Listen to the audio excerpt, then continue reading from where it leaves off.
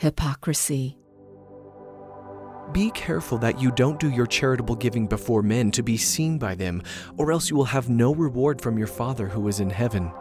Therefore, when you do merciful deeds, don't sound a trumpet before yourself, as the hypocrites do in the synagogues and in the streets, that they may get glory from me.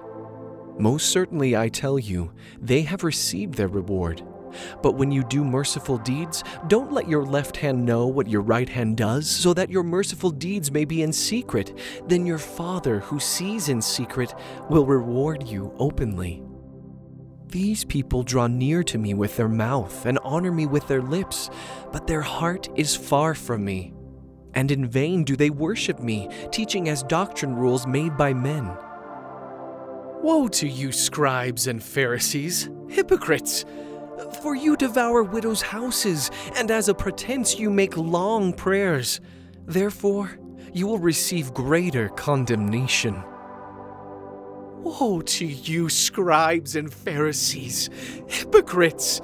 For you tithe mint, dill, and cumin, and have left undone the weightier matters of the law, justice, mercy, and faith. But you ought to have done these, and not to have left the other undone. You blind guides, who strain out a gnat and swallow a camel. Woe to you, scribes and Pharisees, hypocrites! For you clean the outside of the cup and of the platter, but within they are full of extortion and unrighteousness. You blind Pharisee! First clean the inside of the cup and of the platter, that its outside may become clean also.